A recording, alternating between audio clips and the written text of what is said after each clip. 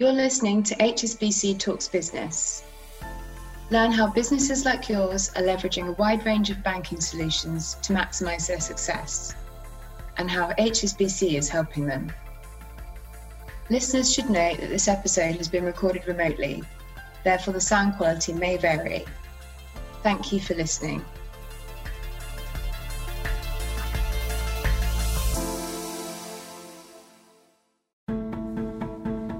Welcome to the Business Plan for the Planet podcast, a series centred around ESG insights. In these episodes, you'll hear from experts whose work is at the heart of sustainability-linked trends and opportunities, as well as from businesses that are delivering change for a better future for us all.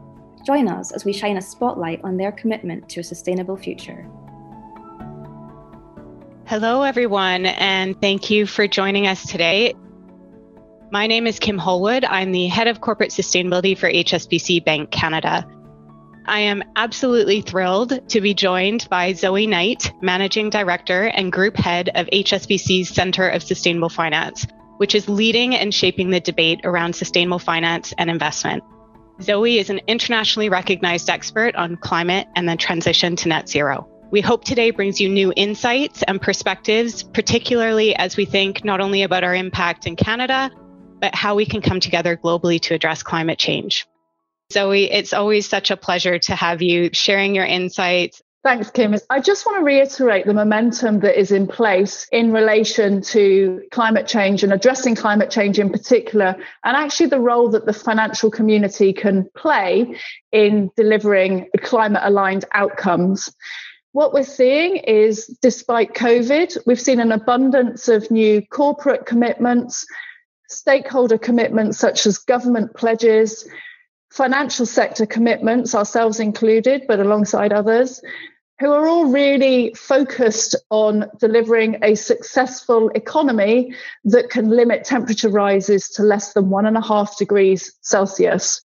And that's the aim and the key outcome of the Paris Agreement that was signed in December 2015. One of the areas that HSBC is particularly forward on is the Glasgow Financial Alliance for Net Zero and the Net Zero Banking Alliance.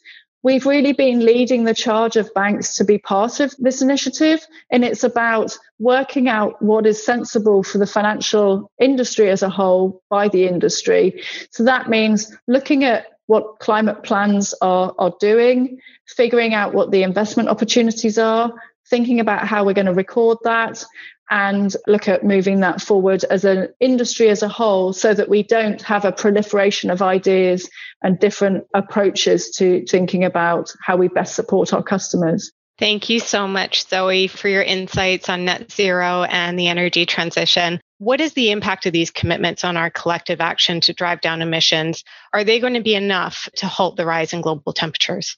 So as it stands, the collective ambition doesn't translate into that net zero outcome. Key measurement of this is around country planning and country contribution as they move forward into the climate talks at the end of the year, COP26.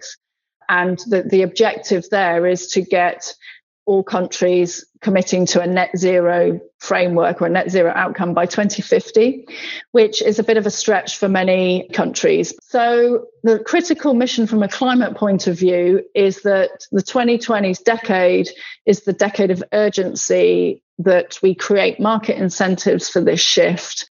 Great. And can you talk a little bit about the role of technology and offsets in companies meeting their net zero commitments? So offsets is a really interesting and difficult challenge. We do need to get to a framework where we're actually taking emissions out of the atmosphere that we're already historically responsible for. So from a year-on-year perspective, companies that want to be carbon neutral on an annual basis need offsets to be able to get to that position, because you can make power clean and renewable, which will take your emissions down. You can try and use electric vehicles, but there are inevitably going to be some things that you just can't avoid, i.e. the plastic casing in your iPhone or whatever it might be that you have in your home. That is going to be made by an industrial process. And so if you really want to get ambitious about the climate approach, you can start offsetting. The problem with the offsetting market at the moment is the credibility of offsets and the price of them and where they all come from. Now, there's a lot of work going on to create a blueprint of what a good voluntary carbon market would look like. And that's under consultation at the moment. And then there's other initiatives around setting up carbon markets more effectively and using the learnings from the compliance market, i.e. industrial companies that are regulated and have allowances and trade, to work out how we can best utilize those learnings for consumers and other companies that aren't regulated by those schemes. The technology side around direct air capture and CCS is also critically important. And what it would be really great to see is a kind of impact curve where if you want to deploy a significant volume of investment for carbon reduction, then you can look at those technologies. If you're a consumer that might just want to buy a couple of carbon credit and not need so much volume, you can look at a different end of the kind of credit curve and be able to get involved in whichever way works for you. Great. Yeah, and certainly the role of technology and offsets is going to be very important for Canada for us to get to our net zero commitments. You talk about stakeholder expectations of companies when it comes to sustainability. Obviously, those have been increasing, especially over the last year, with regulators and investors applying more pressure to the financial sector to address climate change. Can you speak a little bit more to some of the global drivers of financial sector action? Yeah, now this is the sort of heart of the matter for the financial system. So whereas before the Paris Agreement, the emphasis was very much around absolute emission reduction, taking account of your direct emissions, what you can control and manage. What's happened since then is this shift of thinking towards a broader spectrum of accountability of emissions. So we've moved from the so-called scope 1, scope 2 thinking direct to scope 3, which is where it's the knock-on effect of how you're using the products that may well be burning a fossil fuel. For the financial system as a whole, in the past 12 months, the banks in particular are being asked to manage their climate risk and alignment more effectively, which means looking at the activities that we finance and figuring out how much of our portfolios might be related to the emissions in the activities that those companies that we're supporting are responsible for.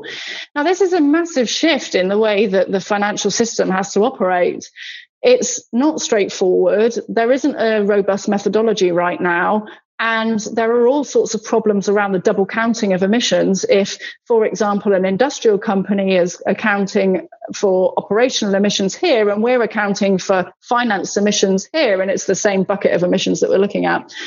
Nonetheless, this kind of thinking isn't going to disappear because the whole movement of addressing climate change is now on turbocharge. So there are all of these confluence of drivers where for us, it's our shareholders, our regulators, our customers that we serve, our industrial clients that we're thinking about. Essentially, the whole economy is facilitated by a bank. And so moving forward with how we think about this is a really big challenge. And one of the issues that we have to do to get a sensible way forward rather than a fragmented approach across the industry is really partner with and have dialogue with all of those sets of stakeholders, whether it's companies that are going to be delivering the transition in the real economy, whether it's our regulators that are worrying about climate risk and how well our capital and liquidity positions are to manage that risk, whether it's our retail customers and other stakeholders that want to see a faster move in the climate. So I think what we're seeing is this whole wave of reset around dialogue and thinking that is trying to get us all on a sensible pathway of thinking about these issues. One thing that I would say is that the increasing use of labelled financial products is hugely helpful to the system as a whole. And that's because it demonstrates that the financial actions of today, so investment pipelines, capital committed to different activities, is moving in a direction that is going to deliver that economy-wide shift over the next 5 to 10 years. And so what I found particularly interesting is that the green bond market reached over $1 trillion in the last year, in 2020. But not only that, the sustainability linked bond market has grown in prominence. And that means that a wider range of companies can get involved. So you don't necessarily have to be deploying capital for a green activity. You can be deploying capital for an activity and have a different sustainability metric associated with that activity. And that allows a wider range of industrial related companies to be visible on achieving their climate ambitions. Great. I completely agree with you around that signal to market. And HSBC just late last week was named as one of the lead structuring advisors on the Government of Canada's Green Bond. So I see that now really taking off here in Canada. I know you've been very involved in the lead up to COP26 at the end of the year. I'd love to hear from you 3 things that you'd like to see come out of the Conference of the Parties. Wow. Yes. So it is a critical one because it's the one that should be really addressing this finance issue. A lot of the climate negotiation has stumbled around responsibility and how you carve up the responsibility of historical emissions versus future emissions and how that works in the global landscape. Finance is the glue that is going to make that shift happen. And so the 3 things that will really help are net zero, having everybody working towards a net zero outcome by 2050, sort of unanimity around that will help signal that there's seriousness of intent, which will free up capital flows. The building in resilience and adaptation to the impacts that we're going to feel. So I think the resilience agenda, building in infrastructure that helps with tackling future temperature rises, and the vulnerabilities of population. So making sure that communities are looked after, that people are looked after if they are transitioning into different jobs, etc. That's a critical factor. And then the mobilization of finance piece. And this mobilization narrative is around looking at infrastructure. It's around scaling up renewables, as I talked about, and pulling every single lever that you can to create a new market for the types of solutions that we need to get full pelt on in the next decade. So those are the 3 things that they're pushing for and that would be great outcomes. Great. Thanks, Zoe. So cost of production of green versus fossil fuels. Can you speak a little bit to that, Zoe? I think if you look at the way that the cost curves have progressed, what's really important is the location specifics, because clearly that's what drives down the cost. I think, though, the most important piece to note is the importance of renewables prices coming down as a key driver for the hydrogen market scaling up. So that's why I keep talking about the levelized cost of production and the cost curves in different regions. Great. And then what is the role of nuclear in getting to net zero? From a scientific perspective, it's part of the mix. In many places, it's not economically viable anymore because of the cost of decommissioning and the cost of building the facilities. So from a scientific point of view, it's part of the modelling. What I would say is a lot of people are looking at, the reliability of wind and solar.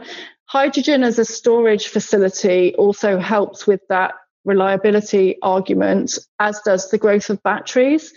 So clearly, on a location by location basis, there are going to be different solutions that are going to work better in that market, and just simply for the geographical facilities and the local weather patterns are going to have an influence. I think what the point of how different countries and different corporates and different investors are trying to think about this is, let's really drive hard on the competitiveness that works in a particular region. That's still not going to be enough. So we need to figure out what that residual piece is going to look like. And that's where carbon capture and storage comes in, the carbon offset market comes in, and the efficiency piece comes in as well. Great. And I know we've talked about the journey to net zero and all the complexities of that. When our clients look at all the talk about net zero, how should they be thinking about it? So, there's a variety of things to address. One is measuring climate impact to start off with. So understanding the positioning, understanding a little bit about end markets. So A lot of this discussion 5-10 years ago was about your own climate impact. Like, what are you responsible for in terms of how much power you use, how much travel you are part of, how much paper you're looking at? The conversation has really shifted now to what is the disruption going to be on your end market? How are you going to deliver value for shareholders in the future? How are you going to pay back your loans? How are you going to keep your employees with a wage? And how are you going to grow and generate future prosperity if your end market gets disrupted by these climate factors? And that's a really tricky question to address, right? Because nobody knows that. Nobody can see perfectly in a crystal ball into the future. But what we can do is take a signal from what other countries are doing, how people are thinking about the shift and the emergence of new markets, what the truly credible pathway is around net zero, and also the cost of delivering your product. Does it stand up to the commercial realities that may well play out because of climate? And these are commercial realities that have played out in history through any number of things, right? The Industrial Revolution was one, the digital revolution, the birth of the internet. All of these disruptive factors have happened before and will happen again in some way, shape or form. The trick with climate, or the difficulty with climate, is that one, it's this global externality, but it's been treated locally. Like, we have to solve the problem locally. And that is just the most difficult factor. So the most important thing is demonstrating how the climate plan is credible. Does it really make sense for how the business will be able to operate in the future? And what are the risks associated with that? And actually, honesty about and transparency about, actually, we're not sure about this, but we're working with this, and this, and thinking about this strategy. And that is how we're approaching the problem. And the government support that can be helped for high climate impact sectors should be welcomed as well. Exactly. We're all on this journey together. And I know we're working on our plan right now. So it's ambition plus action plus credible plans, right? All right, so we're coming to the end of our time. Many of you will be aware that HSBC last year launched an ESG solutions team, which provides advice, expertise, and financing ideas to our clients. We also recently appointed our first head of sustainable finance and commercial banking in Canada. So as the world's largest international bank in Canada and one of the world's largest banks globally, we have our own role to play in this. That's why we've committed to become a net zero bank, both for our own operations and our financed emissions. We've also committed to support our customers to transition to net zero through providing between $750 billion and $1 trillion of financing and investment by 2030. Sustainable finance is not new to HSBC. It has and continues to be one of our top priorities. And as the only major financial institution in Canada who is a founding member of the Net Zero Banking Alliance, we are well placed to tackle this climate challenge together with our customers, our communities, and our people. And with that, I want to say a huge thank you to Zoe for joining us. Thanks, Kim. It's been an absolute pleasure.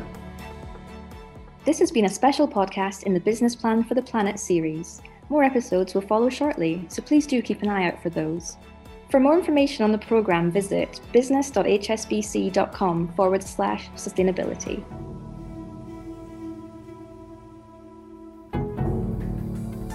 Thank you for joining us for HSBC Talks Business. To learn more about anything you heard today, please visit business.hsbc.com.